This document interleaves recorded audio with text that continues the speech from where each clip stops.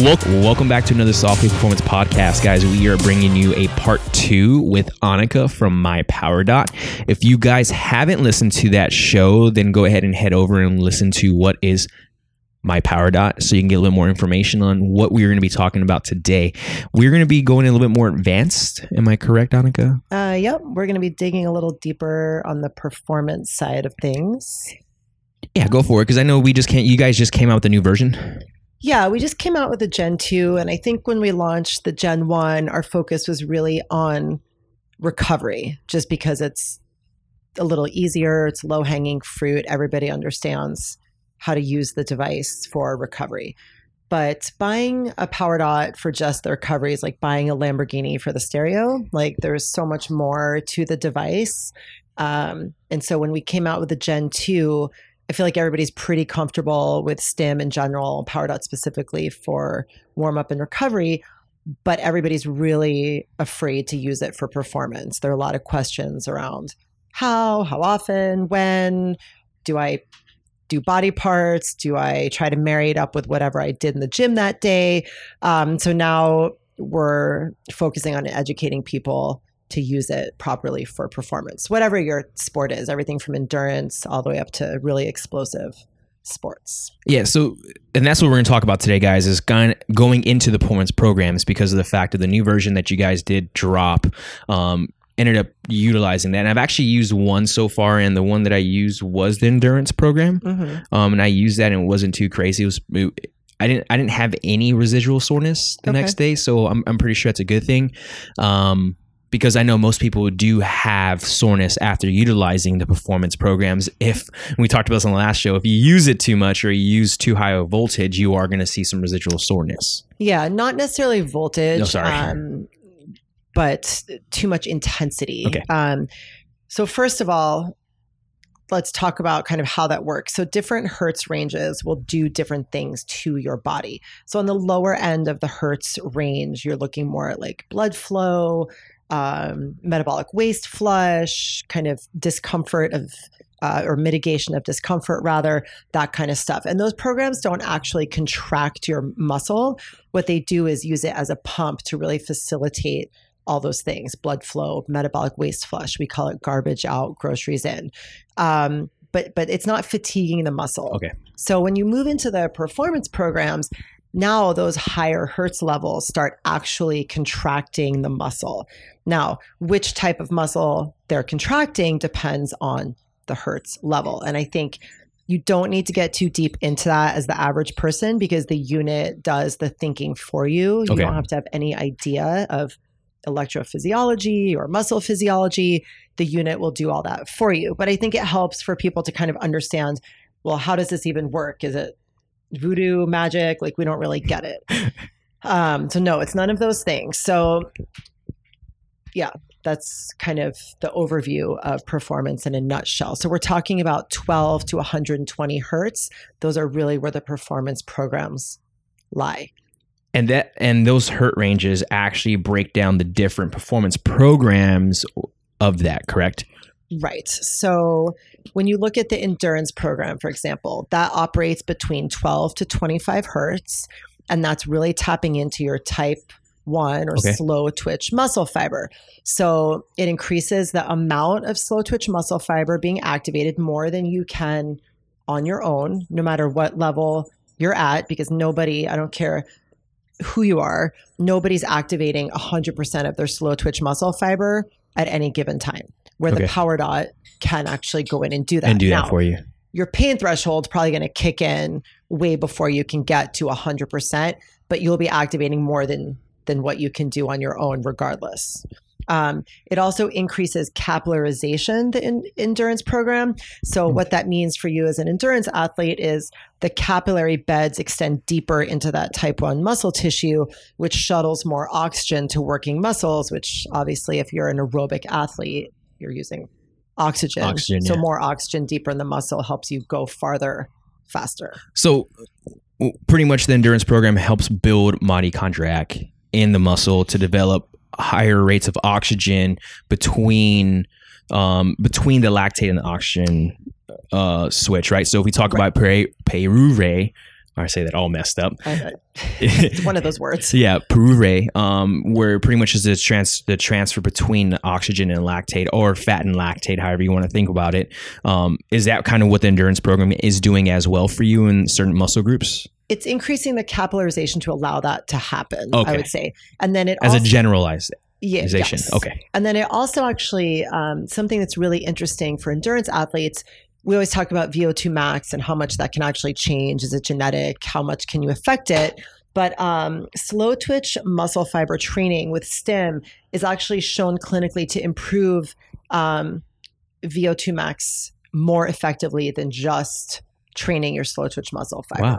So if you're trying to maximize, whether you believe it's genetic or there's a limit to what, it's a little bit of a debate in the endurance community, but whether you believe it's genetic and it can not be improved that much, or you believe it really can be improved, using the endurance program on Powerdot can actually improve that VO2 max to the upper threshold of whether it's genetic or not, or whatever you believe in.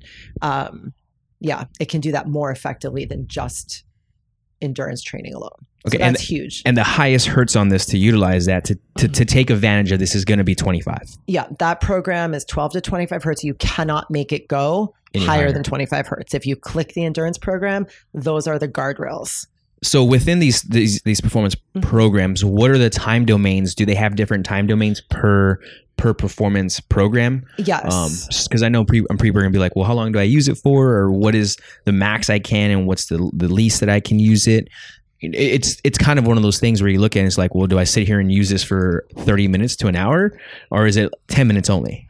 Yeah, no, if you actually look at your programs, if you go click through the programs and you get to your main screen, click performance, and you look at the muscle endurance program, which is what we're talking about right now. It's 46-minute program, and it'll say that on the tile on the home screen. Muscle endurance, 46 minutes. And just like an endurance workout would look more like longer work periods, shorter rest, as opposed to maybe an Olympic lifter would have shorter work periods, longer rest. The endurance program, the contraction rate on that is a longer contraction, shorter rest. Gotcha. So it's intuitive that way. Huh. Cool. It's one of those things where I look at it, it's just, we're building muscle endurance, but you're utilizing a machine instead of you doing it yourself. Exactly. So we have gotten questions from the last podcast and even just to when I posted yesterday about this. Can someone who is injured utilize the performance programs now, say they're an endurance athlete who can't run as much right now because of A, B, C, and D variables? Now, can they go ahead and throw this on and actually kind of keep some kind of fitness? Yes. So we get this question a lot, along with, hey, can I just sit on the couch and never work out and use Powerdot and be fit? No, but in the case of somebody who's injured, yes, it'll help you reduce the amount of loss that you have. Gotcha. So I wouldn't say it's going to bring you gains as a standalone device. If I'm a healthy endurance athlete, I cannot take the mindset that, hey, I'm never going to go run. I'm only going to use Powerdot and I'm going to go run, crush my 5K, endurance. 10K, or whatever you're going to do. Right. But if I'm an endurance athlete that's had knee surgery or had an injury and I don't want to backslide, then yes, absolutely, Powerdot's going to help you minimize the loss that you're going to see. And that's not just Powerdot, that's any STIM company that's worth its salt is never going to say, hey, we're going to get you great gains just sitting on the couch doing nothing. But there is significant data that shows that STIM will help you minimize the loss if you cannot activate your muscle on your own. So whether that's because you have some kind of neurological disorder or you have an injury. That's pretty sweet. That's good to know. I mean, a lot of people don't realize that. They're like, well, I'm injured, I can't do a thing. Yeah. Especially we get emails all the time. Hey, I hurt myself doing this at work or however else, and I still want to train. What do I do? Right. This is cool to have an extra tool in the toolbox of being like, hey, go ahead and look at, my Powerdot or a STIM and see how they can utilize and help with the residual loss that you'll get from being out and not be able to train how you like. Yeah. And I think something else that's important to point out there is I see a lot of people getting after it if they have one leg, let's say, that's injured, and they're out there on a rower with a skateboard or a med baller. I mean, hey, kudos to you for being creative and getting after it. That's great. They're doing a ton of single leg stuff or single arm stuff. The problem with that is that then you really kind of build this muscle imbalance. And so you're creating another problem in an attempt to keep training. So if I've hurt my right leg and it's immobile, or I'm in a cast or a brace or whatnot, and I'm training my left leg all the time, that's great. But when that cast comes off, A, I'm going to have significant atrophy on that right leg. And B, now I'm going to be really dominant on that left side.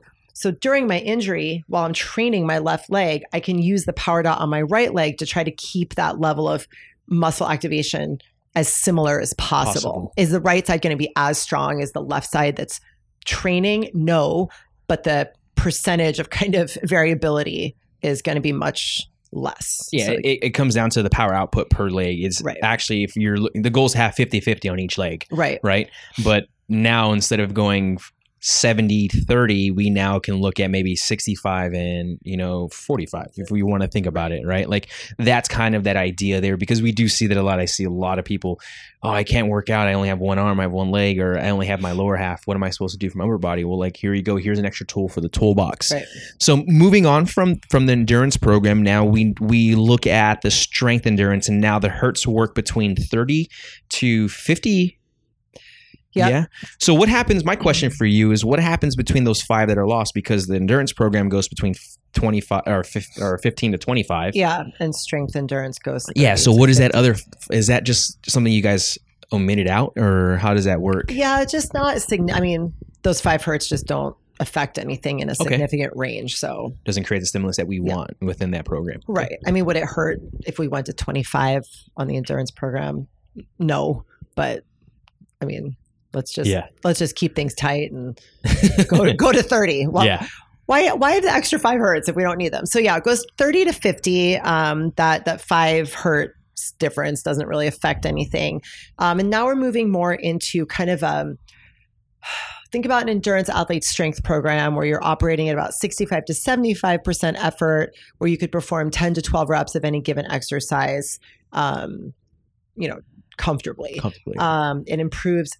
I'll be honest, I don't like that it says muscle tone in definition. I think anybody who trains people really doesn't like the word tone, but it will help build some muscle density and hypertrophy at that level. And then it also, we all know that endurance athletes should train some kind of strength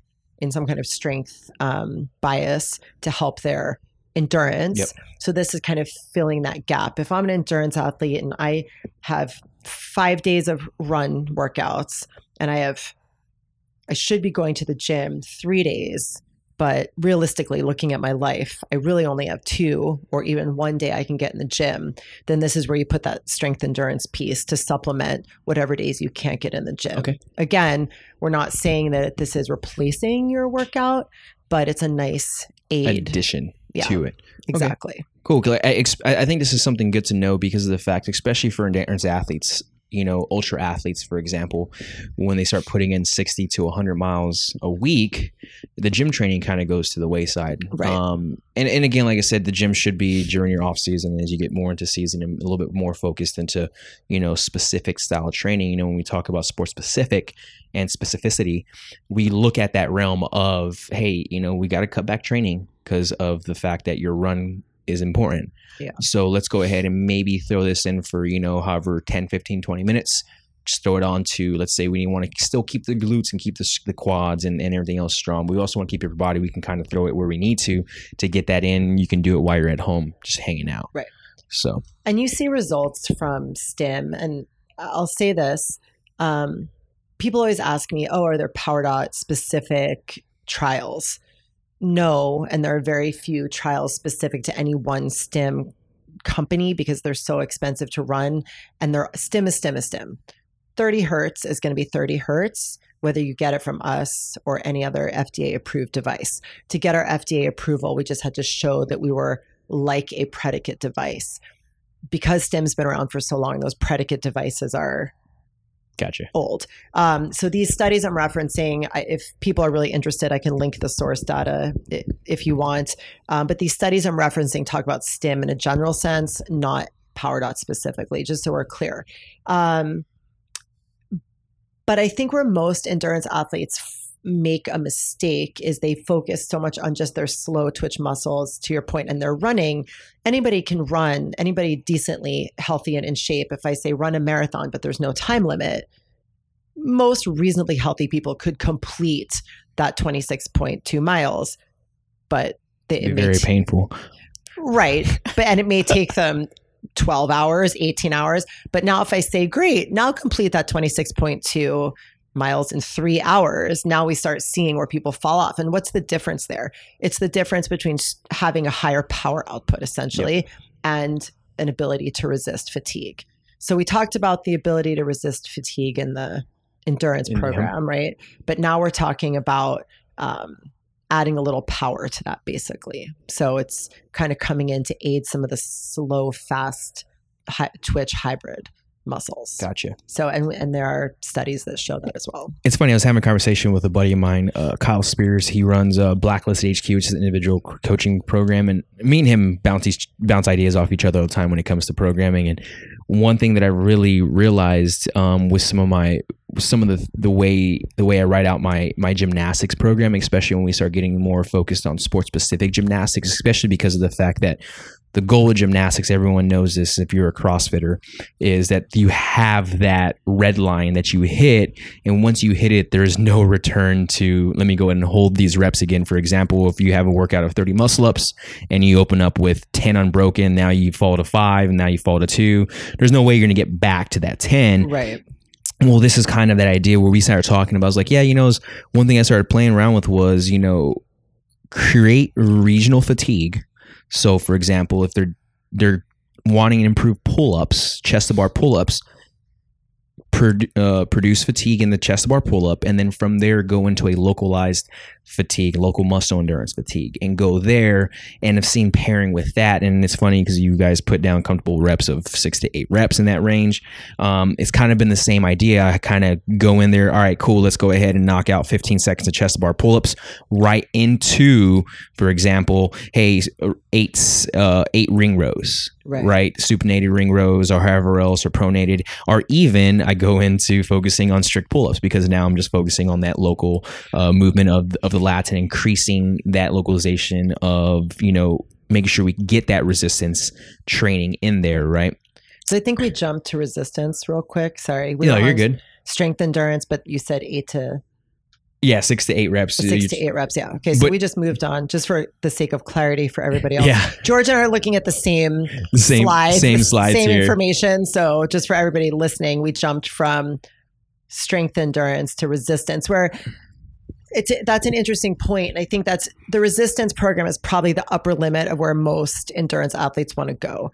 You could go into the strength program and the explosive strength, but really at that point, we're talking about recruiting pretty much type 2B dedicated muscle. So I'm not sure where the benefit, maybe every so often for an endurance athlete, but I think resistance really kind of is the most bang for the buck. After that, I think you start seeing diminishing returns, and maybe use those other two programs really sparingly. But this is similar to an 80% effort where you can complete the 6 to 8 reps. So to your point, it could be a great pairing or a great addition to a paired program like that. Yeah. When I'm trying to increase that fatigue to where it doesn't set in so fast. Right. Because I've done this now, and this is seeing this happen, seeing that change, taking an athlete who can string 3 to 4 muscle ups in a workout. Now she's able to handle 4 to 5 to 6 muscle ups in a workout paired with different types of pushing movements, or even more global style movements like a thruster, wall ball, or a row, burpee into that. When now we're talking about utilizing 80% or more effort in the body, now we have to go knock out that kind of aspect.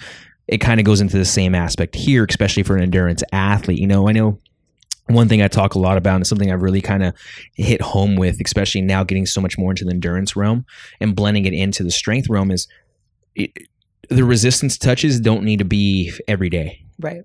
It creates such a CNS fatigue on the system that it needs to be touched 1 or 2 times a week, depending on what phase and block you are in your training. But what's nice about the Powerdot is that there is no CNS fatigue. That was about to go in, yeah. Okay, because it circumvents the central nervous system. So I think we're going to talk about injury in a little bit here. So I won't spoil that. I won't, unless you want to no dive right into it. But that's what I was getting to, is the fact that resistance training, when you actually are utilizing your full body, when we're going up and doing some kind of training or whatever else. But now when we go ahead and bring the Powerdot in, it actually is low CNS fatigue. Exactly. So one of the hallmarks of injury is that your body now is trying to protect that area. So even once you're past the actual injury and you're cleared to train again, even your body's going to muscle guard.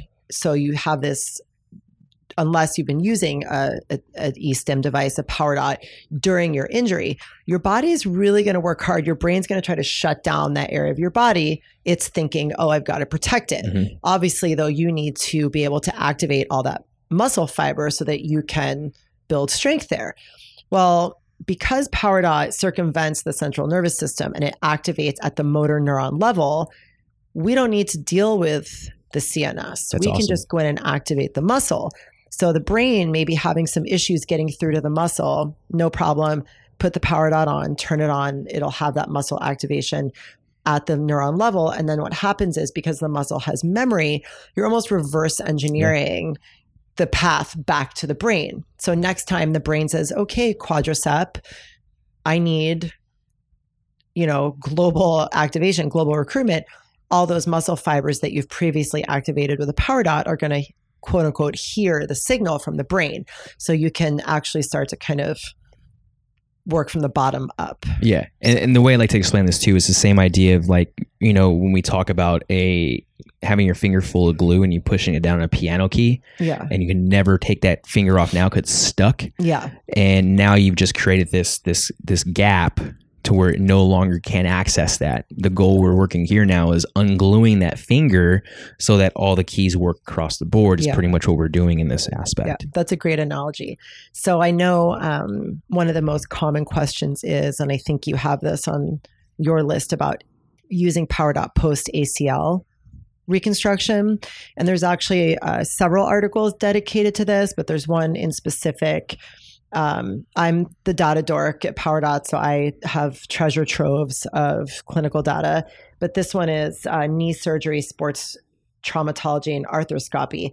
And they did a look at neuromuscular electrical stimulation in strengthening quadriceps after ACL surgery. Wow. And I won't bore you with the details, but they basically it's just an abstract. Let's just yeah, we won't get into it. But I mean, really, after people have ACL surgery, because they're usually immobile, or they have a device that moves the leg for them, there is a reduced ability to contract the quads and tons of muscle atrophy. So they looked at this in people, obviously post ACL surgery. And the conclusion, just to jump to the point, is that NMES, in addition to your standard physical therapy, so again, not trying to replace all the other stuff, significantly improves quadricep strength and physical function in the post-op period compared to just physical therapy. Gotcha. So if you know anything about statistics, when they say significantly improve, that's not just like a nice descriptor. That means the data, they had to have enough effectiveness that the data is statistically significant. So enough people had to show improvement for that to actually make It's like over 20%, sense. Right? Or something like that. I don't know what the percentage is. The p-value, which is what they refer to it as, is 0.01% is like what they like to see.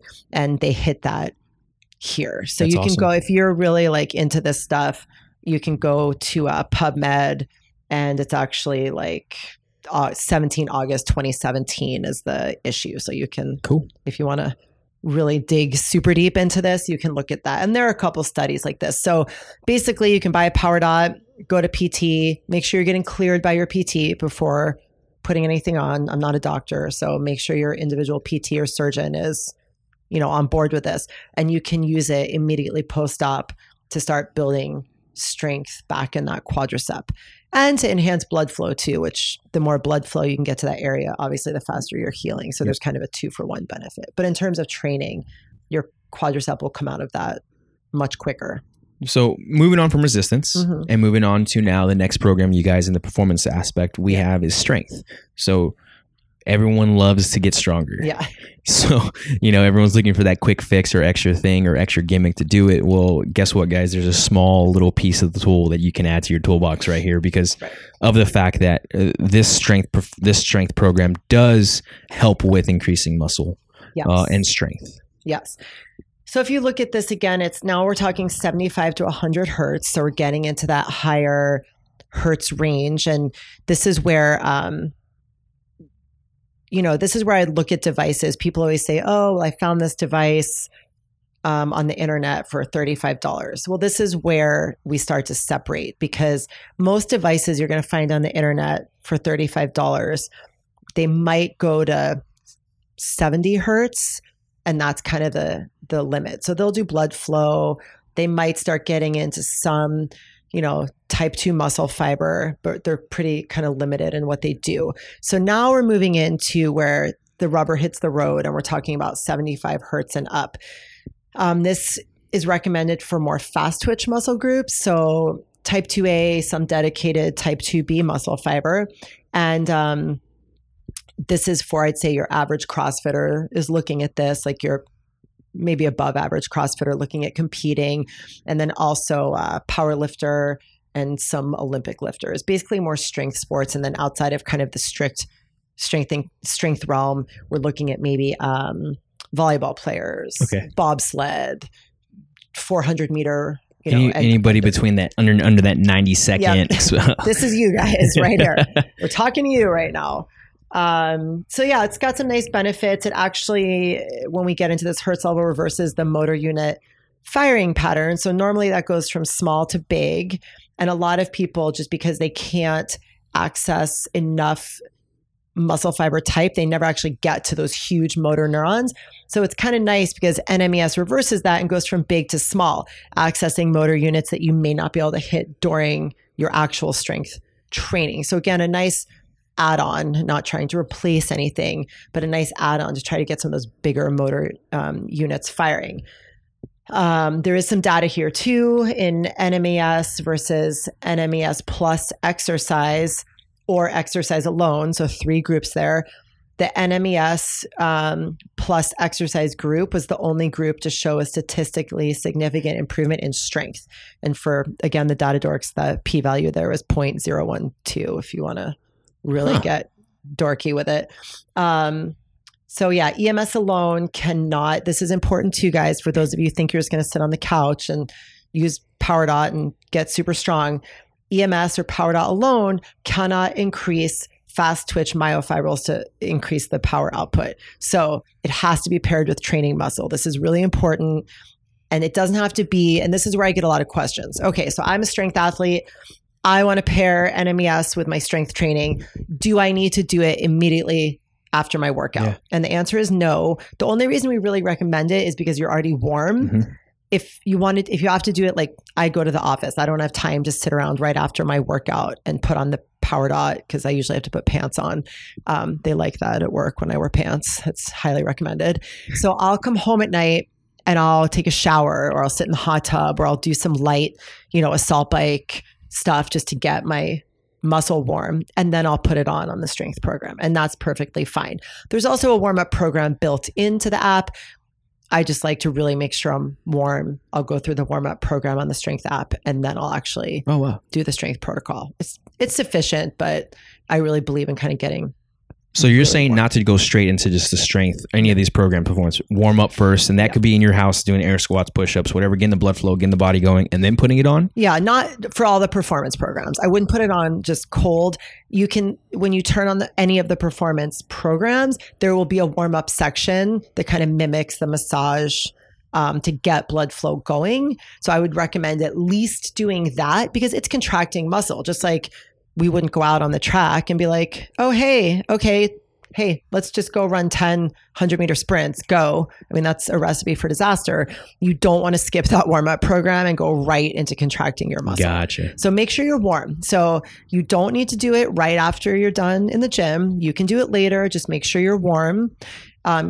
Working out with it on is another huge question I get. And I know that some of the stim companies out there are really trying to pump that as like this amazing thing.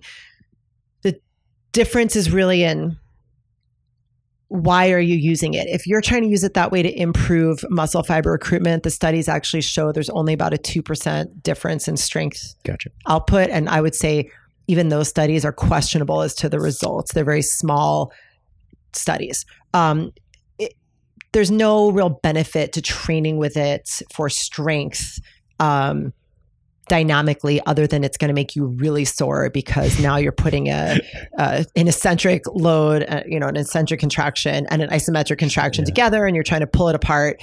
You'll get really sore. So if you're a masochist, great, go for it. But in terms of actually looking at strength, it's not going to significantly improve your strength output. The only time I would use it during workouts is to try to re-educate the muscle. So post-surgery, post-injury, I would use the strength program through a range of motion to, again, try to kind of reverse engineer the firing pattern and the signal going back to the brain. Just rewiring the system. Yeah. But for strength gains only, data shows that you can have a 30% strength increase in as few as 10 to 15 uses. Wow. So it doesn't require that much, and you don't need to get crazy. Don't keep it simple. Don't make it more complicated than it has to be. Gotcha. And the apps do tell you, by the way, when the most effective time to use it is. Use it 3 times a week before your endurance workout. Use it 3 times a week after your strength training. So you can look in the app and it will give you like a basic outline. An outline for it. Cool. Yeah. Well, we have another one, which is going to be explosive strength. And this explosive strength one is kind of the bread and butter for a lot of people. Yeah. Especially when they're looking to work in that, 5 to 12 second range that we're doing, maybe a little bit smaller than that. Yeah. It kind of brings me to this too, is when we talk about explosive strength, there's a lot of people who don't have it, and there's a lot of people who do have it. Right. You're either that kind of athlete or you're not that kind of athlete. Right. And it comes down to, how do you train? It's one of those things where it's the style of training that you have to do to promote this explosive strength. Right. And a lot of people don't train in that realm. So again, like I said, we're looking at this in that realm of explosive strength. I mean, when I say a lot of people, we can go and take the full endurance side of things. Right. Who don't ever touch explosive strength. And then we can go ahead and look at your straight up strength athlete. We'll use a powerlifter, for example, who needs to utilize that, right? Or a weightlifter. Right. A weightlifter is probably the main person I look at who needs explosive strength. Right. When we talk about the snatch and the clean and jerk. But the crazy thing about that, though, too, is when I think about explosive strength, I think about the anaerobic power reserve, right? That last 100 meters that we have to sprint in a race to, anybody does it. We all know that. Whoever runs a 5K, a 10K, even all the way to 100 miles, some people are still racing that back end to get that time. And this is where that does come into play. Right. We do need this. Right. I mean, absolutely. I'm not saying explosive strength is never applicable for endurance athletes, just probably obviously much less than an Olympic lifter. I mean, I think genetically, we all accept that genetically you're given a certain amount of one or the other muscle fiber type and you're dominant in one. Does that mean you can never improve in the other realm? No, like to your point, it's how are you training and what are you doing? So for somebody like an Olympic weightlifter, a 100-meter sprinter, I don't care how good you are, you're still not accessing 100% of your type 2B muscle fibers. You just can't. I think I've heard different figures quoted, but even the best, most elite athletes are only really recruiting about 40% of any given muscle fibers at a time. So even if you're the pinnacle, you're the Olympic gold weightlifter, you're the most explosive person in the world today, there's still room for improvement. And so what Powerdot does is it comes in and it increases the number of type 2B muscle fibers. So that holds true whether I genetically have a ton of type 2B muscle fibers or not. It's going to help maximize whatever I have. Gotcha. Right. So if I'm an endurance athlete, and it's funny, I run 2 mornings a week with a group of girls who train more in the endurance realm. They're Spartan racers, 10K and marathon, half marathon, marathon racers. And 2 mornings a week, we do speed sessions. One's on the track and one's hill repeats, 10-second hill repeats. And why are those girls doing that? Well, to your point, at some point in the race, you're going to have to sprint. Usually at the end, when you hear those people coming up behind you and you're like, oh God, I've been in front of this person for 25 miles, like 25.75 miles, like I'm not losing it. Or that when I ran cross country, it was always the point, 2 that was always the hardest. The 3 wasn't hard. It was the point. The point 2, that was the hardest of all of them. Yeah. You're like, God. And so you need to have those anaerobic reserves. And so using the explosive strength program will definitely help you build that.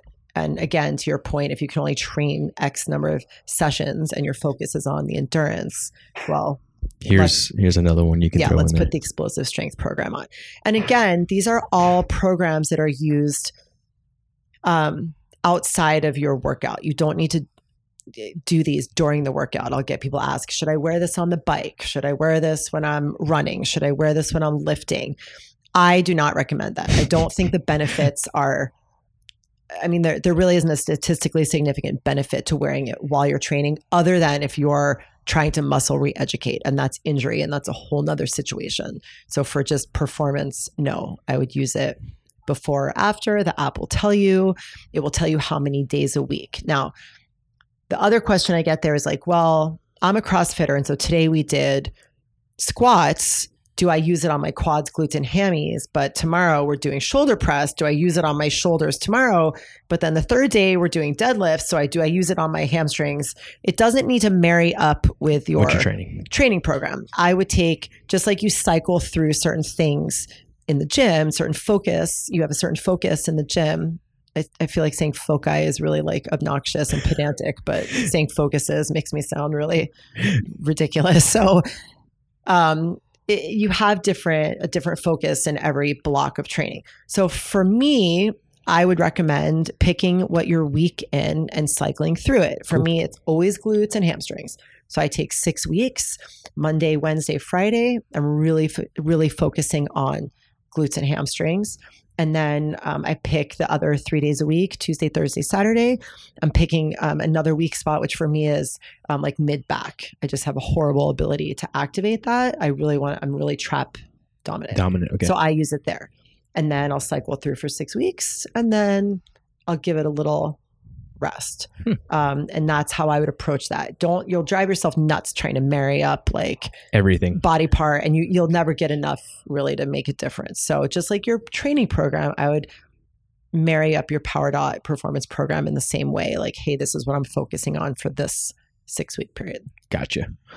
Well, that leads us into a couple questions. So we already answered one. Someone did send me in one asking about how do we utilize the Powerdot for post-surgery on ACL and just in general. So let's go ahead and just kind of talk a little bit about, does it have to be a specific type of program you use when we look at post-surgery, or is it going to come down to what we're focusing on, as you've said? It comes down to the body group, the dominant muscle fiber type. Okay. So the nice thing about the Powerdot app, again, is that let's say you had ACL surgery, and obviously we're focusing on quads, but you're like, man, what performance program do I use? I don't know what muscle fiber type I'm dominant in my quads.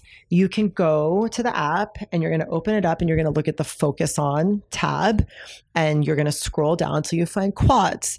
And then you'll scroll to the bottom where it says performance, and it will show you the 3 performance programs for quads. I believe it's 3 that marry up most closely to the muscle fiber type in most people's quads. If you have shoulder surgery, for example, rotator cuff is a big one that we see a lot, especially in the military. This is a big one for them. You can go to the Focus On program post-surgery, scroll down to your delt, click on delt, scroll down to the bottom to performance. And I believe there's 2 programs there that correlate to the muscle fiber type in your delt. So again, make sure you consult with your PT or your physician. I'm not a doctor. Make sure you're cleared. If you stitches or something like that, you probably don't want to contract the muscle group around your stitches because you're going to tear them out. So make sure you're talking to your physician first. Once you get cleared, then you can put that Powerdot on, and you do not need to know anything about muscle physiology. Click focus on, click the body part, scroll to the bottom under performance. It'll tell you the programs that are best for that body part. So we really tried to make it incredibly intuitive. That's the whole point. Very user friendly. Yeah, that's the whole point is post-surgery. I mean, I have kids and a job. Like, I don't have time to go to physical therapy 5 days a week to have them put stim on my shoulder. Yeah. It's just not going to happen. So great. Now I have this stim unit at home and I don't need to call my PT and say, what program do I use? It just tells me on the app. So really, I had to write a summary for an award we're being submitted for. And it was like, well, what's different about your product? What's the, I guess, like the big life-changing deal in this product category? And for me, it comes down to convenience equals compliance. Wow. Every therapist I've talked to is like, yeah, I mean, the compliance falls off post-surgery because people just don't have time. Because it's not convenient for them. Yeah. Like, I mean, hey, I'm with you. We all have, I mean, the road to hell is paved with good intentions. We all have the best intentions going into surgery, and then life happens. And let's just face it, you know, you're just not going to go into your PT as often as they're asking you to. So do this at home. Your PT will be happy. You'll see better results and, you know, be stronger. So yeah, we really tried to make it incredibly user-friendly. That's awesome. So next question I got was this: warm up and cool down. Yeah. So you've mentioned this already, that there is a warm up in it. And right. Is there a cool down for it? There's no cool down for the strength programs, for the performance. I keep referring to them as strength programs, but for the performance programs in general, there is a warm up. There is no cool down protocol. If I were you, I would, just like you do after a workout, I would definitely stretch. You got your muscle warmed up. You activated the muscle fiber type. You contracted the muscle. And listen, guys, when we talk about the everyday programs or the warm up and cool down programs that are standalone outside of the performance programs, we say go till where it's intense but comfortable. When we're talking about the performance programs, go until it hurts and you want to cry. I mean, the more you can tolerate, the more muscle fiber types you're activating. Gotcha. It should be painful and it's going to make you sore. I think I talked about John Wellborn was giving a talk and I had the Powerdot on my quads and he's talking and just cranking it up as he's talking. And my feet weren't touching the floor and my quad finally just contracted to the point where I couldn't keep my knee bent. And I thought John would be nice and turn the intensity down. No, he just came and took his big old shoe and pushed my leg down till my knee was bent. Well, I did say before that creating an eccentric contraction against a isometric contraction is really painful. I was so sore the next day, I could like barely walk down the stairs. Dang. So of course I called John and had some really choice words for him. But there is no, it should be painful. It should be really intense. So I would recommend afterwards, just like if you killed yourself in the gym, lifting or running, to stretch, right? You're contracting the muscle in this program. So what do you do when you're done? You go do a cool down, go stretch. You could use the massage program on the Powerdot as well to try to flush out any junk that's accumulated in there. But yeah. I didn't go high enough on mine then. I wasn't going to call you out on that, but I'm straight up. I didn't go hard enough. Yeah. I just literally went like, once I started feeling, I was like, all right, cool, let's go with it. I was new to it. I didn't know exactly. Yeah. No, on the performance programs, you want to be in a little bit of discomfort. Good for to sure. know. Yep. Good to know. So if you're not crying, you're not doing it right. Well, guys, we are going to go ahead and cut it off there. If you guys don't know, we do have a promotion with my Powerdot, and it is Softly. Is it Softly 10 or something like that? Yeah. It gets you 10% off of their unit. Yeah. And it's a one-time use, and you can go ahead and use it. It's Softly 10, I think, or just Softly. So I'm trying to look. I think it was just Softly, but I'll go ahead and put it in the show notes again. I know a few people have utilized it and people have reached out. So if you do have a Powerdot, here's some great information for you now to kind of hear it and understand it a little bit better. If you don't have a Powerdot, or and you want to get one, go ahead and go check them out. And we've given you all the information in this 2-part series for you guys. So Annika, if they want to get a hold of you, how can we do that? They can email me, Annika, ANNEKE, at mypowerdot.com. That's probably the best way if you have any questions. You can text me. My cell phone is 951-704-5497. Don't call me. I won't pick up the phone if I don't recognize your number. And don't leave me weird voicemails if you do call me. If you do leave me a voicemail, make sure you don't say, hey, this is so-and-so, call me back. If I'm going to listen to your voicemail, at least make it worth my while. But yeah, text and email are best. We also have a great customer service department, which you can find online at mypowerdot.com. If you have any questions, they can also help you out. Awesome. Well, thank you for your time. Yeah, thanks for having me on. It's fun. Till next time, guys. Bye.